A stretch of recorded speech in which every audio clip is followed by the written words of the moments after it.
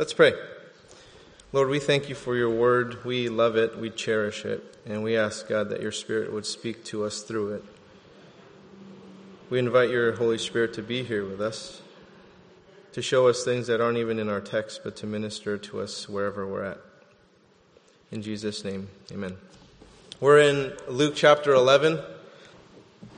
We've been in Luke for a while, I think since August, so we're coming up on a year, and we're not even halfway done. I'm not helping it any by going through the Lord's Prayer this study and then getting to Father last week. So we're going to go through Hallowed Be Your Name this week. Yeah, we're going fast. So, I did feel compelled to take it slow, particularly here, because I already covered the Lord's Prayer in Matthew a couple years ago, and we just kind of looked at that entire prayer on a quick snapshot. And so now I just want to take it a little slower, especially in regards to prayer, that we could even look at this as a separate series within the book of Luke, that this would be a prayer series. And so looking at this a little closer, also because of Mary and Martha's story about how Mary was sitting at Jesus' feet listening to him while Martha was kind of busy. And so just kind of getting convicted also from that, and also from the Lord showing me as well as our elders and people from our staff that what things are we doing in ministry that are out of our flesh, that aren't out of the Spirit, and that we need to slow down and press the pause button and just ask God, we're going to sit at your feet and we're going to wait for you and direct us as to what is out of our flesh and what is of your Spirit. And regardless of how difficult those decisions are of what we're going to have to cut or what we're going to have to add or keep or whatever, that we're going to be obedient to that. So let's start. We're in Luke chapter 11. We're going to do verses 1 and 2.5.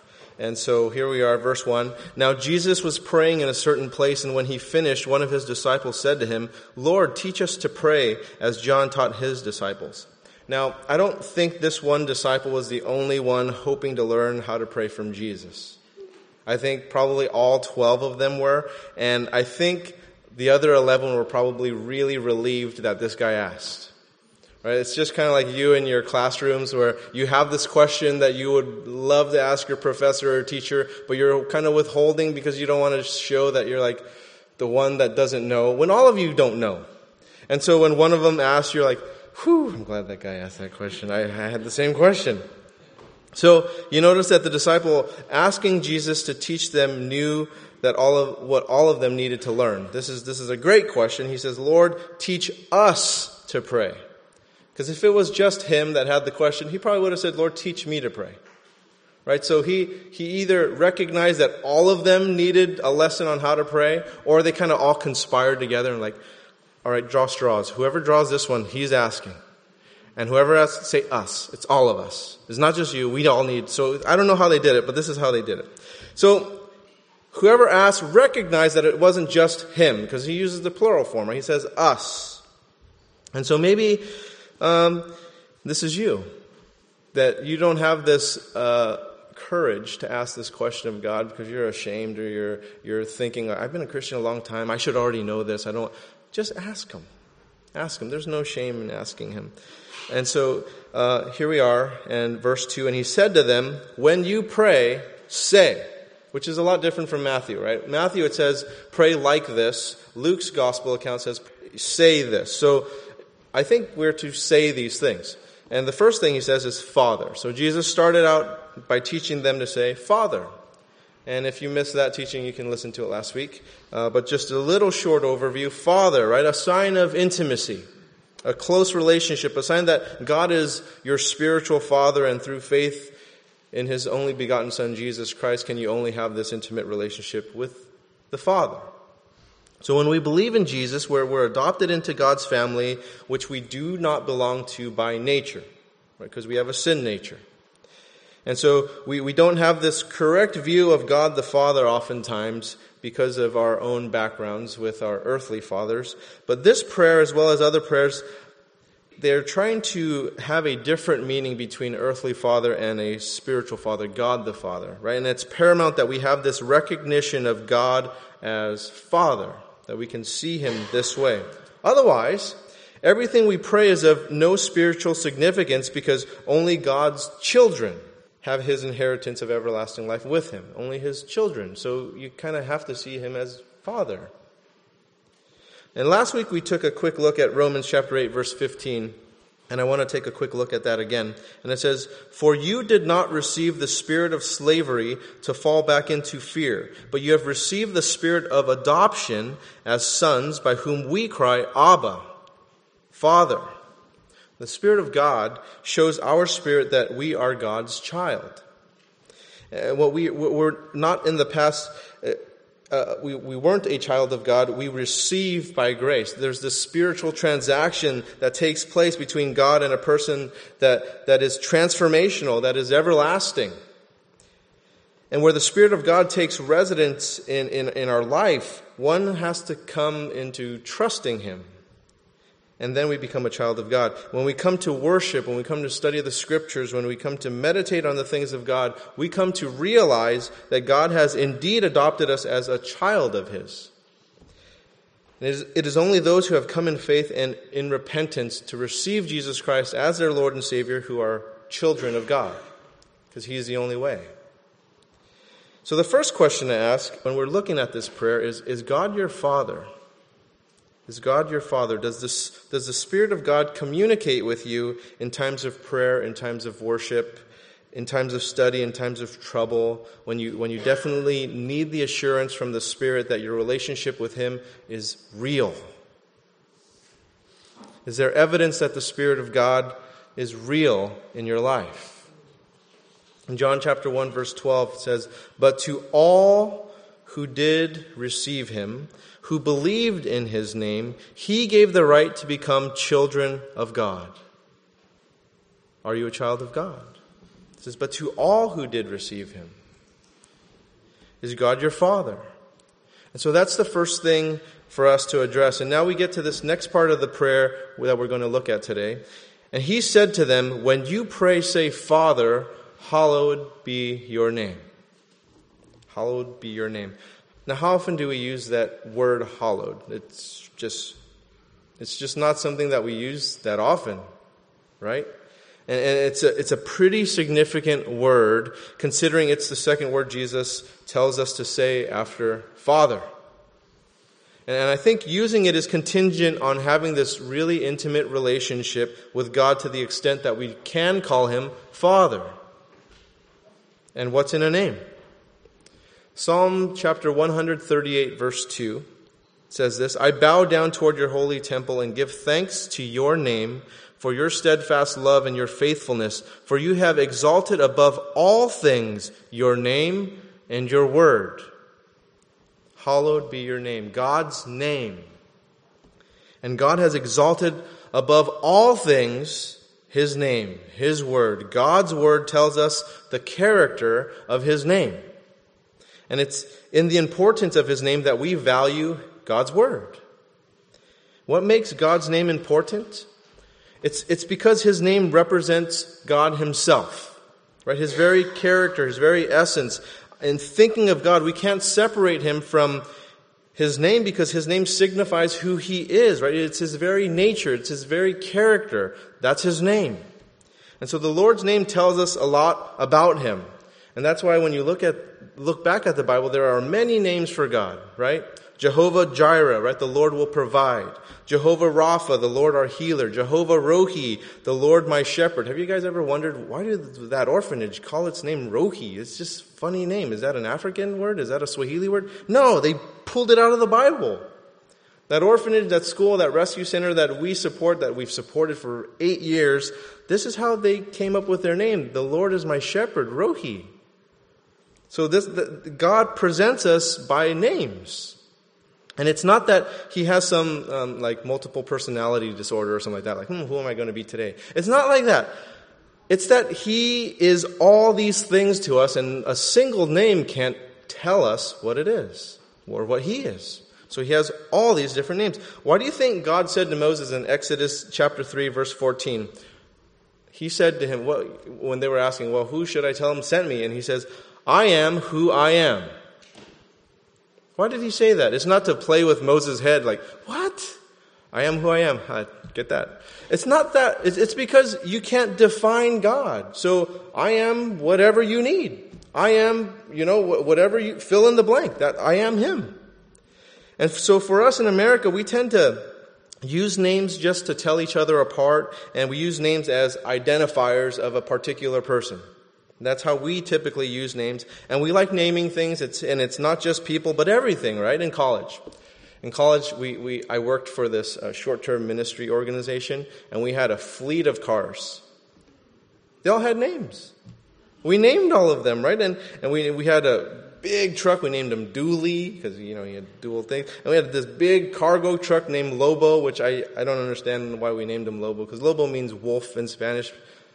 Wolves aren't big. I don't know why we named. I had my own personal car. It was a 75 Toyota Corolla station wagon, deluxe, by the way. And the name was Banana Boat. We just like naming things. We named our dog Joey.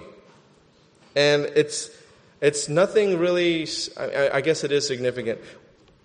Katie used to live in Spain, and so whenever I visited her, I would call Joey. Joey was like my cab driver. And so he would drive me from the airport to the house. And so he was kind of significant because he would always pick me up, and he's always on time. He drives really fast. And so when we got a dog, I was like, we should name him Joey. Because, Joey was so significant. And they kind of look alike. Like Joey's really good looking, and he's blonde, and he really likes water, and he really likes food. He likes going fast. So let's name him Joey. And so we named him Joey. But usually, when we call someone or something by name, we're not thinking of that person's or thing's nature or character, right? Because Joey means derived from Joseph, God will increase. I did not name Joey for that. God will increase. If I did, I wouldn't have neutered him, right? So, if we really named Joey for that nature, I would have kept them, increase, Joey, increase. But we named him after a cab driver. We just, and it's just the way for us to identify him and for us to call him at Point Isabel or, or from the vet to differentiate him from other things. So in other cultures, names mean a little bit more than just an identifier, like in China. Right? In China, have you noticed that Chinese people like to name their dogs Lucky? Bobo. You know what Bobo? Because Bo in Chinese means more, increase, right? So they like naming them Fortune or Wealth or Happy, and it's like the Chinese word equivalent of those things. But they like naming those things because it's those meanings. The names have a meaning. It's not Joey, right? So they like that, and so that's different than in our American culture. And so that's something to keep in mind because this is an Eastern culture that we're talking about. It's closer to that than it is our Westernized culture. And it's the same thing with people's names, right? We tend to name children by what sounds nice to us before the meaning, just like we did. Right? We just kind of looked at different names and we're like, oh, we like that. It goes well with our last name. My last name is really hard to name kids. It easily changes things to adverbs. Right, because it's Lee. So there's a lot of I can't name a kid Brock. That's weird. So the meaning is typically secondary, right? It's secondary. So take for example Dorcas. Who's going to name our kid Dorcas? If you named your kid, or if you're named that, I'm not teasing you. I'm just saying, because it means gazelle, right? So it means you're light on your feet. You're pretty. You have big eyes. You read Song of Solomon. We're not going to go into that because it's kind of X-rated. But it means beautiful, and it sounds very nice in that culture. In our culture, Dorcas doesn't sound so nice. Dorcas sounds like something else too. So it just you don't name your kid that unless you want your kid to be teased. So you just don't do that. So it's different for cultures in Asia or Africa. I'll use the Chinese again just because I am, and I can tease us because I am one. So I'm in constant debate with my mom about my children's Chinese names. Right? She wants to name them after beauty or grace or some type of meaning, right? Something pertaining what she hopes to be in their nature or in their character. That's what she wants to. I want something more sentimental. Right? I want something more sentimental that is closer to like my grandmother's names. I wanted to combine my grandmother's names and stuff like that and make it. But then I had to rethink it because she told me what their names were and they just sound awful. They just sound really awful. And so, see how shallow we are? Or I am? Yeah, I'm Western. I'm like, ooh, that sounds gross. I don't want that name. So, and you know it's not just me because it's like you too, right? You do this too. So, there's this cultural shift in America in regards to names because it hasn't always been like this. Right? And I'm not sure when this shift happened, but when I was growing up, and I'm pretty sure it was every generation before me, an adult was called by a child by their last name preceded by Mr., Miss, or Mrs. That's how it was. Same thing for your coach. You called them coach whatever. Right, you just or other offices like a pastor or officer or whatever, but at our we never called someone by their name. We never called them by their first name when I was growing up. It just never happened. When it happened, you're like, "Ooh, who's that?" And you kind of wondered, and I wonder if the reverence for God's name is lost upon us because we've lost respect for names and people of authority. That we've just lost it, so it's easy to lose the translation as you're moving upward towards God. I wonder. See, there's one place where I haven't seen it lost, and that's in the courtroom. I've been in court because supporting various people in the church. Yes, I'm talking to you. No. That's where one place I always hear Your Honor or Judge or, not so much in other settings, but in that setting, I usually hear it because you know your place. You know exactly where you stand. You know that the judge has the ability to judge you. So you hold that in reverence. In other things, not so much. We're kind of confident where we're at. We lose the authority thing like, it's just my mom. It's just my dad. It's just Fred. It's just Joanne, whatever, And something I noticed about kids in our martial arts ministry is that the kids there don't have any problem with respecting authority and respecting adults. They don't. It's ingrained in them. That's how we run our classes. That's we set it like that. We set it that they respond to authority. And I really didn't notice it until our children's ministry director, Christina, she mentioned how good our kids were in class. That this really surprised her. Once a month, she'll go over there, she'll hang out with the kids, they'll eat together, they'll work on projects together, they'll do Bible lessons, and she shared with me how well they listened, how well they participated, how well they behaved. It's not a surprise to me. They are taught this in class. They are taught this, and so it transitions well into this next activity, it transitions well into other everyday life. So that respective parents, the first verse that they memorize is, children, obey your parents in the Lord, for this is right. Ephesians chapter 6, verse 1. That's the first verse they memorize. And so we just don't let students there call us by first name. Hey, Albert, I don't know who they are. I have no idea who they are. None of our instructors allow them to call them by first name. And it's not like we're too mighty for you to call us by first name. We're trying to teach them something. We're not lording over them and being tyrants and saying, you have to. But we want to show them how to address people with respect. How to address people knowing kind of the authority there. And addressing them by first name basis, there's a breakdown of respect. And maybe you don't think so in westernized culture, but if you look at any other culture, in Eastern culture or African culture, that's very disrespectful. Because we're not peers. We're not peers. So I think one of the reasons there's a loss of respect in our culture is, in authority specifically, is because we've lost the meaning of names. Everyone's the same. Joe's the same as Fred, the same as Mike, the same as Peter, the same as whatever, regardless of your position.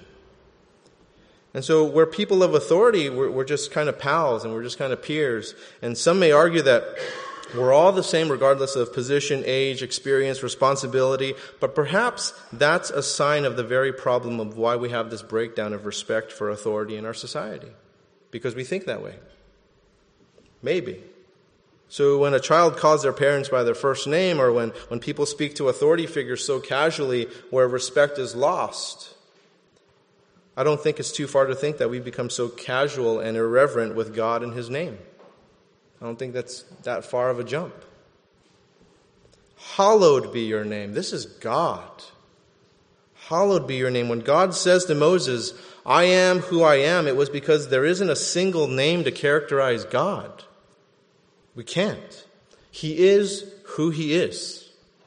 Right? And in regards to all the other gods that God, the God of Moses is addressing, their names in contrast, as he is saying, I am who I am, he's basically saying that they are not.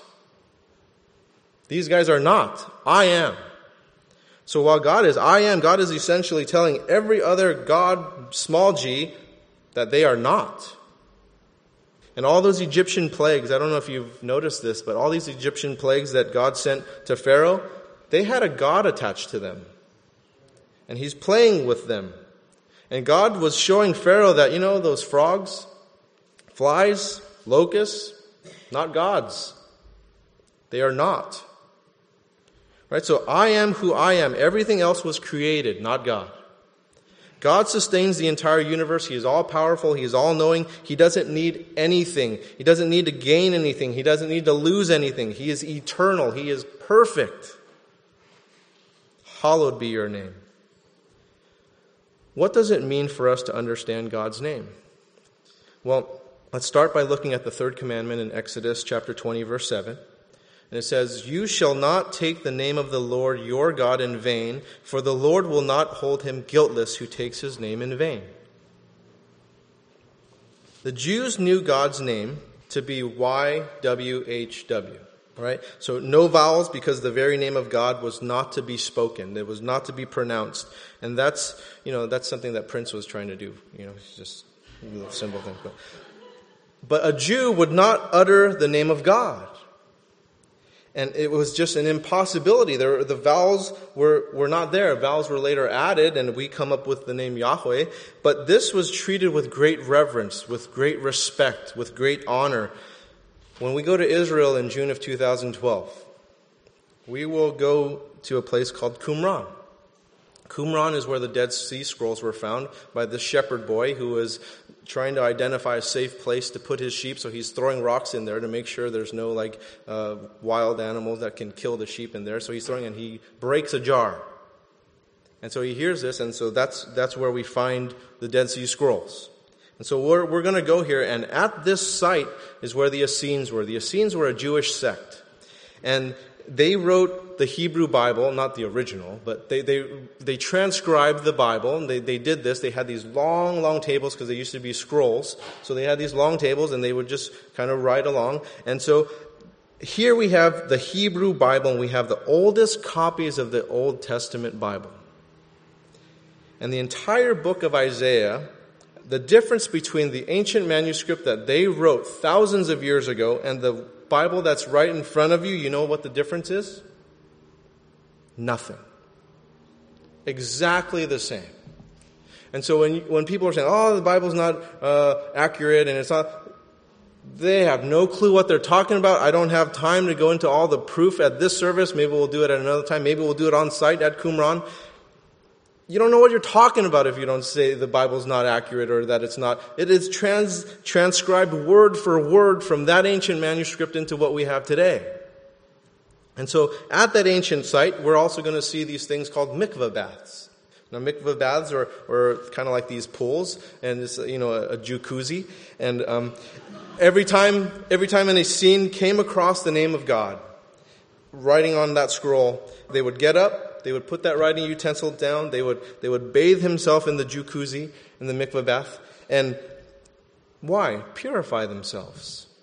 They would purify themselves. And then they would go back to writing. You see the reverence for God's name that they had. They had to put everything down. They had to cleanse themselves before they would go back. Every time. How many times is the name of God in the Bible? Those were some clean dudes. Every time. And so you keep in mind also that this is in the middle of the desert. This isn't like in a lake. The Dead Sea's nearby, but I don't think you want to bathe in the Dead Sea. We'll go there too, and you'll go there and you'll know, you're like, yeah, you'll feel like a worm. But anyway, this is fresh water in the middle of the desert. Such a valuable resource in the middle of the desert, and you're using it to bathe yourself. Not drink to where you keep yourself alive. Bathe. Do you see how important God's name was to them?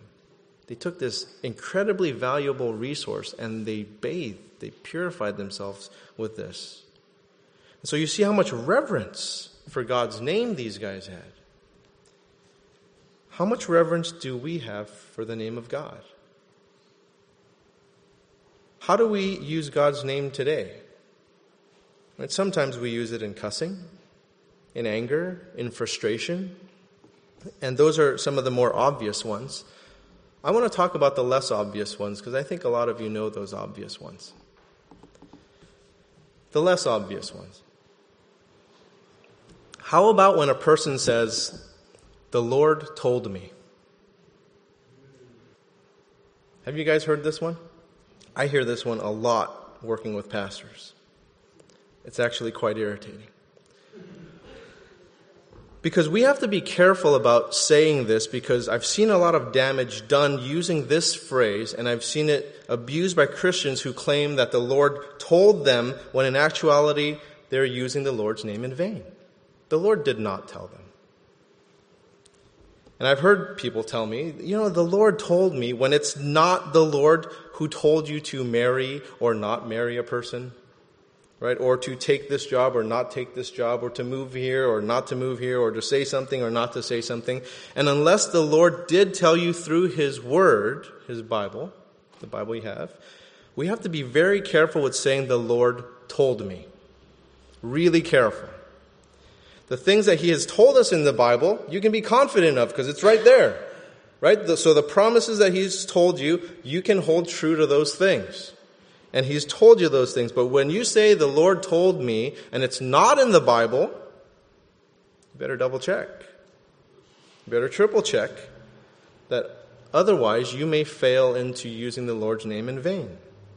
You might fail in respecting, in revering, in upholding God's hallowed name. Because unlike God's word, we are fallible people. God's word is infallible, we're fallible, we're imperfect beings who may be wrong about God's will in our life and making wrong choices in our life. Hindsight is 20/20, but at the present we can make mistakes. In real time we can make mistakes, and we have to be really careful about so easily invoking God's name into our matter, so flippantly saying, "The Lord told me." And I know some guys who just say this all the time to justify whatever they're doing. And they just say it so easily and so whatever, like the Lord told me this and the Lord told me that. And I just have to wonder if that is what the Lord really told them, because I don't see the fruit of when the Lord tells them these things. I actually see a lack of fruit. Right? So Paul wrote in Galatians chapter 5, verses 22 and 23, because I think this is some of the fruit that we're looking for right here. Fruit of the Spirit is love, joy, peace, patience, kindness, goodness, faithfulness, gentleness, self-control. If the Lord really told you those things, then why is there such a lack of those things? That makes no sense. So maybe He didn't tell you and you're lying. You're lying about that so that you can influence someone. So that you can persuade someone, convince someone, impress someone. Oh, the Lord spoke to me and the Lord told me this. And you're trying to convince them of something that you're saying or that you're trying to do when God really didn't tell you those things. That you really don't have any credibility, and the way that you're backing it up is just saying, oh, the Lord told me. That's just a form of manipulation. You're just trying to manipulate the situation, manipulate what you're trying to do, saying the Lord told me, and really no one can see that. But really, we're to evaluate fruit. So, if those people are doing these things that are lacking in goodness, that are lacking in kindness, that are lacking in self-control, that are lacking in gentleness, that are lacking in patience, joy, peace, if they're just kind of doing it, the Lord told me, Probably not. Maybe not. Now, those people that have told me time and time again, the Lord told me to tell you. I've heard that one too. The Lord told me to tell you. And for me, I want to respond by just saying, just be glad you don't live in Old Testament times, because if that were wrong, you would be stoned. You would be killed. Right? As a false prophet, you would be stoned. I don't mean by drugs. Stoned, right? Stones. So, frankly, some of those guys, sometimes I do think that they're stoned. But anyway, stop lying. The Lord told you to tell me? Don't you think that He'd just tell me? Why is He using you? It's like, you're an expensive broker. Like, He'd just tell me, I think. Now, recall the story of Isaac, Esau, and Jacob in Genesis chapter 27. I think this is a beautiful representation of using the Lord's name in vain. It's in Genesis 27. Isaac was going to give Esau his birthright because he didn't know how long he was going to live before he'd die. He's losing his sight. He's kind of losing his faculties here. But before he did so, he asked Esau to go out and hunt for some meat to prepare some good food for his dad. He wanted him to get some good fresh meat for his dad. So Rebekah, his wife, Jacob's mom, hears this, and so she goes over to Jacob, and she preps Jacob, saying like, hey, Esau's going out for a hunt. Kind of pretend to be your brother, and then you'll get the birthright. And so let's read the story in Genesis chapter 27. It's 20 verses, so just bear with me. When Isaac was old and his eyes were dim so that he could not see, he called Esau, his older son, and said to him, my son. And he answered, here I am.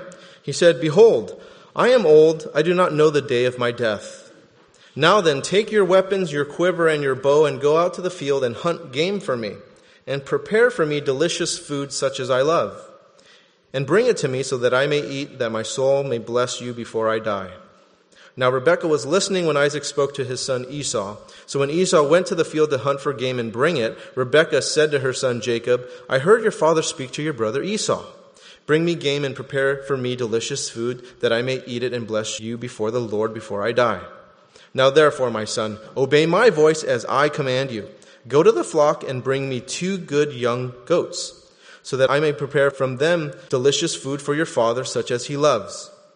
And you shall bring it to your father to eat, so that he may bless you before he dies. But Jacob said to Rebekah his mother, behold, my brother Esau is a hairy man, and I am a metrosexual, a smooth man. Perhaps my father will feel me, and I shall seem to be mocking him and bring a curse upon myself and not a blessing. His mother said to him, let your curse be on me, my son. Only obey my voice and go, bring them to me. So he went and took them and brought them to his mother, and his mother prepared delicious food such as his father loved. Then Rebekah took the best garments of Esau, her older son, which were with her in the house, and put them on Jacob, her younger son. And the skins of the young goats she put on his hands and on the smooth part of his neck. Esau was one hairy dude. And she put the delicious food and the bread which she had prepared into the hand of her son Jacob. So he went in to his father and said, my father. And he said, here I am. Who are you, my son? Jacob said to his father, I am Esau, your firstborn. Liar.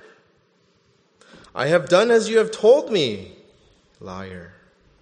Now sit up and eat of my game, that your soul may bless me.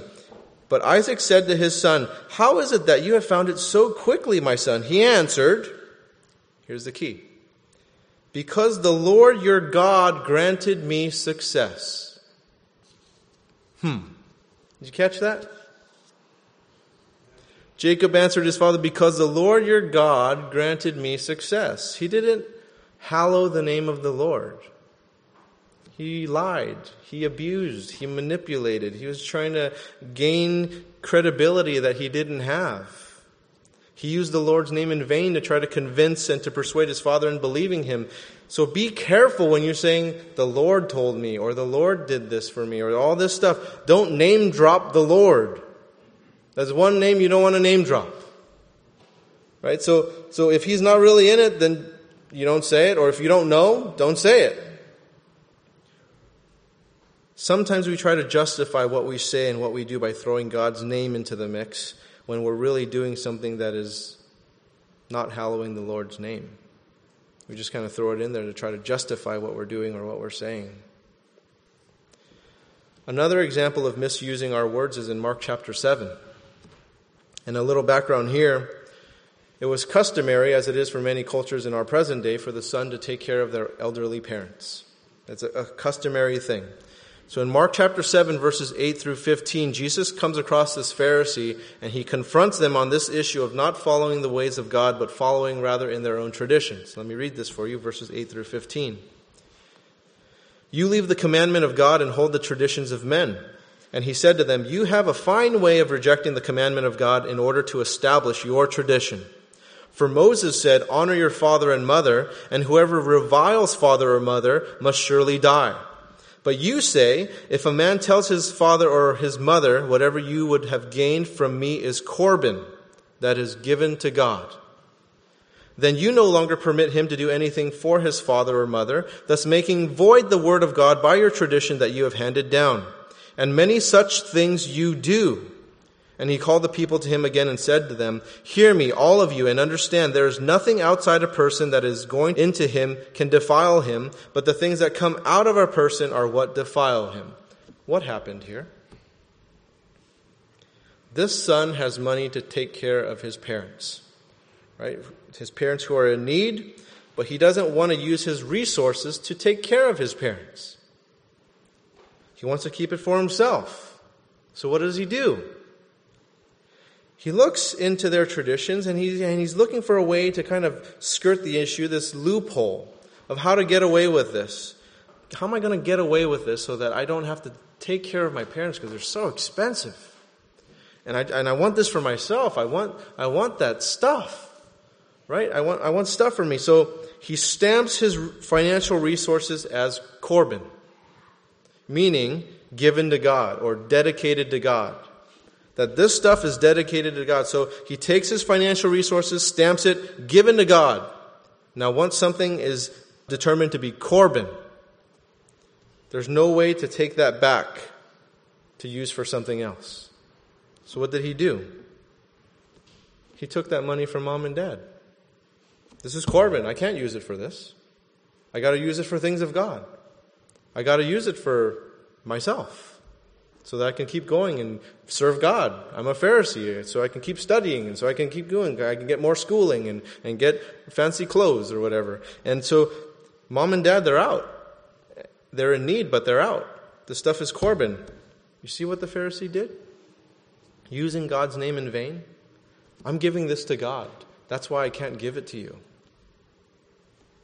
He used the name of God to work around doing things, to find this loophole of what God was really guiding him to do, which was to take care of his parents who are in need because of their age. That's a biblical principle.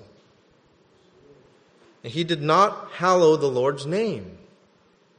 And so we can so easily fall into this sort of thing, can't we? That we just kind of flippantly use the Lord's name to justify or try to manipulate or try to do whatever, saying, like, the Lord told me, the Lord told me, the Lord told me, when he didn't. That's you. Let me share with you one more example about not hallowing the Lord's name.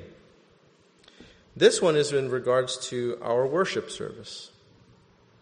And sometimes we forget that the worship is for God, right? It's not for us. And sometimes we forget that it's to glorify God. It's not for our glorification. Hallowed be your name, not our name, right? Yet we sometimes want to worship that is pleasing to us, that, oh, I don't know those songs, or that song doesn't sound good to me, or whatever, rather than focus on pleasing God. Now, how different would some of our attitudes be towards worship if we were focused more on hallowing God's name, more than how something affected us, or how it moved us or something? Not to say that those things aren't important. What I'm saying is those things are secondary, that we need to hallow God's name. That's the primary thing. And whether we're satisfied with worship is less important than whether God is satisfied with our worship. So is God glorified in our worship? In worship this morning, what was running through your head during worship? Were you more concerned with how good it was for you or how good it was for God? Right? Were you more concerned about the worship song that it wasn't more catered to you, or were you listening to the words and seeing how it was for God? Were you more concerned about how this preaching is going for you? How this is not affecting me. This is whatever. It's not touching me. Or are you more concerned about getting God's word out? That we're getting God's word out, that He's speaking through His word. What about other parts of the worship service, whether it be communion or prayer or giving or fellowship or whatever it is? Is it more about you or is it about God? So how different would our worship service be if we were all truly focused on hallowing God's name? That's what we are focused on. Hallowing God's name. And sure, we need to put a strong effort into worship service for both God and people, but let's get the priorities straight. God first. It's for Him. That's why we're meeting here. Right? So how many of our complaints would subside if we were to focus on hallowing God's name? And rather than looking at methods or styles or expressions, what if this pertains to you, focused on hallowing the Lord's name? And maybe that would help some of you who kind of hop from church to church looking for something that's good for you when it's not necessarily worshipful to God. Because is it worship to God? That's the first thing. Even if this church really speaks to you and it's relevant to you and everything's going well for you, you have to ask the question, is this worship to God? And if it's not, you have to leave. You have to go somewhere else. And it's not just this church, but any church. If you go in there and it's just kind of like, oh, it's just the cool hip thing. And they sing songs, but it's not really worship to God. And they give a sermon, but it's not really a sermon for God. Like, what is it for? How it fits us is secondarily. How it worships God is the primary thing. So without it being worship to God, there is no second. Right? If it's not worship to God, God is the focus of our worship. If that's not there, there is no second thing. You might as well just join a club. So are you able to worship outside of what you're used to? We're not a liturgical church.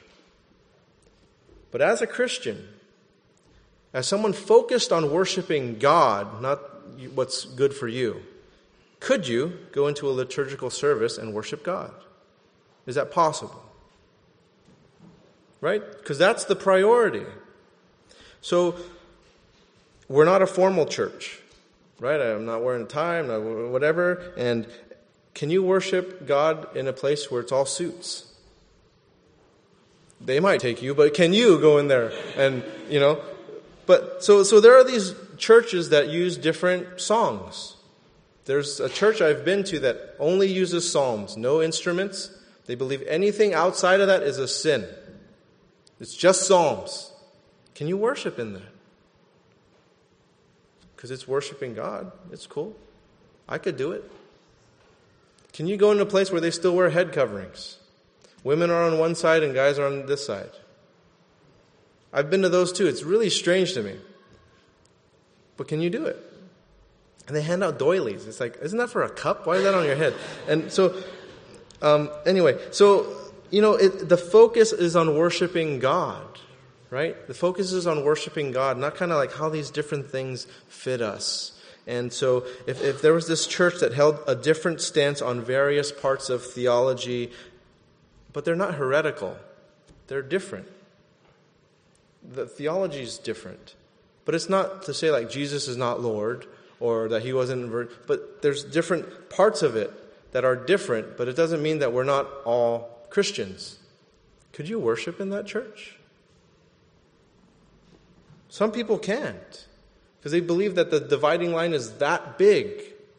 And I don't think it is. I think some of the things that we make such a big deal out of, they're not that big, that we major in the minors, right? And so it's like we should major in the majors, the big things. Is Jesus God? And there's other big things too. I mean, that's one extreme, right? And there's other things that are less. But sometimes we get so fine down the line that we're not even united anymore. And then we create these divisions of things, and it's not to be like that. And there are some I've noticed who don't do anything during a worship service. That you don't sing, you're emotionless, you're just sitting there, and you're just stuck in your head thinking about who knows what, about maybe overanalyzing the words or overanalyzing what people are saying. And you can get excited about other things though, right? Like going to an A's and Mariners game. But what about hallowing God's name? Worshippers of God, they don't go to a worship service to solely observe. They go to worship.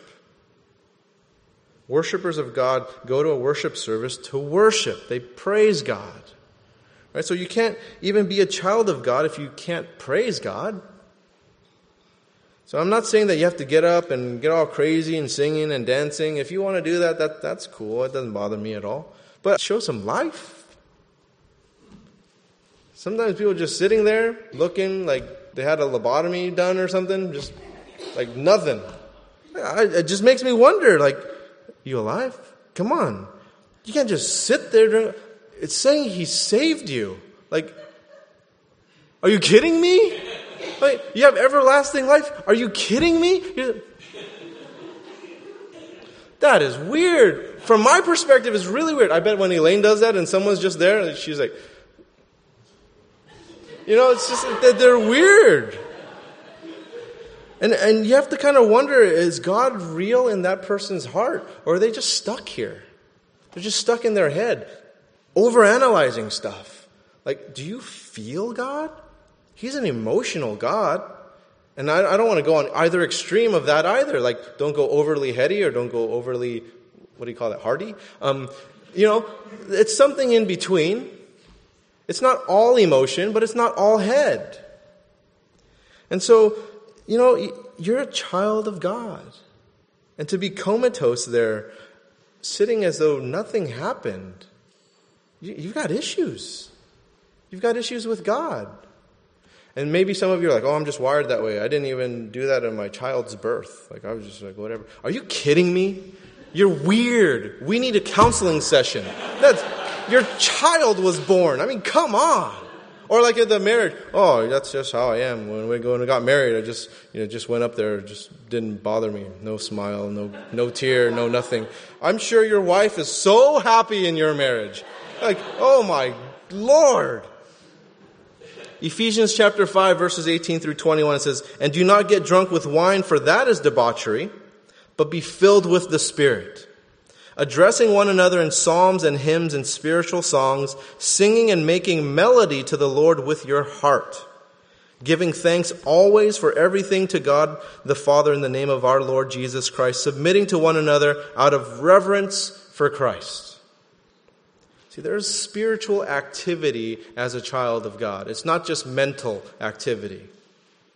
There's spiritual activity, and sometimes we fool ourselves as to why we're here. Are we here to debate? Are we here to argue with one another? We are here to worship God. Are we here to fight about things? And sometimes we don't come to worship service to worship God. We come here for whatever other reason there is. You name it. For I'm lonely and I want friends, or whatever the reason may be. We come to worship God. And sometimes we come with this impure heart, with this agenda that is not His. It's not God's agenda as to why we're here. And that's just a bad way to come to worship the Lord. Worship is for God. It's not how much we like something. How did God like something? Right? Was His name hallowed? Was God present? Are we presenting God in our image, or His image, our image? We're just making God what we want Him to be. And after we share the gospel and people accept Jesus as their Lord, are we focused on discipling people into being worshipers of God or something else? Because this is key. Because sometimes when we bring people to the Lord, we want to make sure that their laundry list of wrongs is righted. Right? Like, oh, you smoke? bad. You drink? Oh. Drugs? Oh. You sleeping around? Oh. Living with boyfriend, girlfriend? Well, and we go through this whole checklist of all this stuff.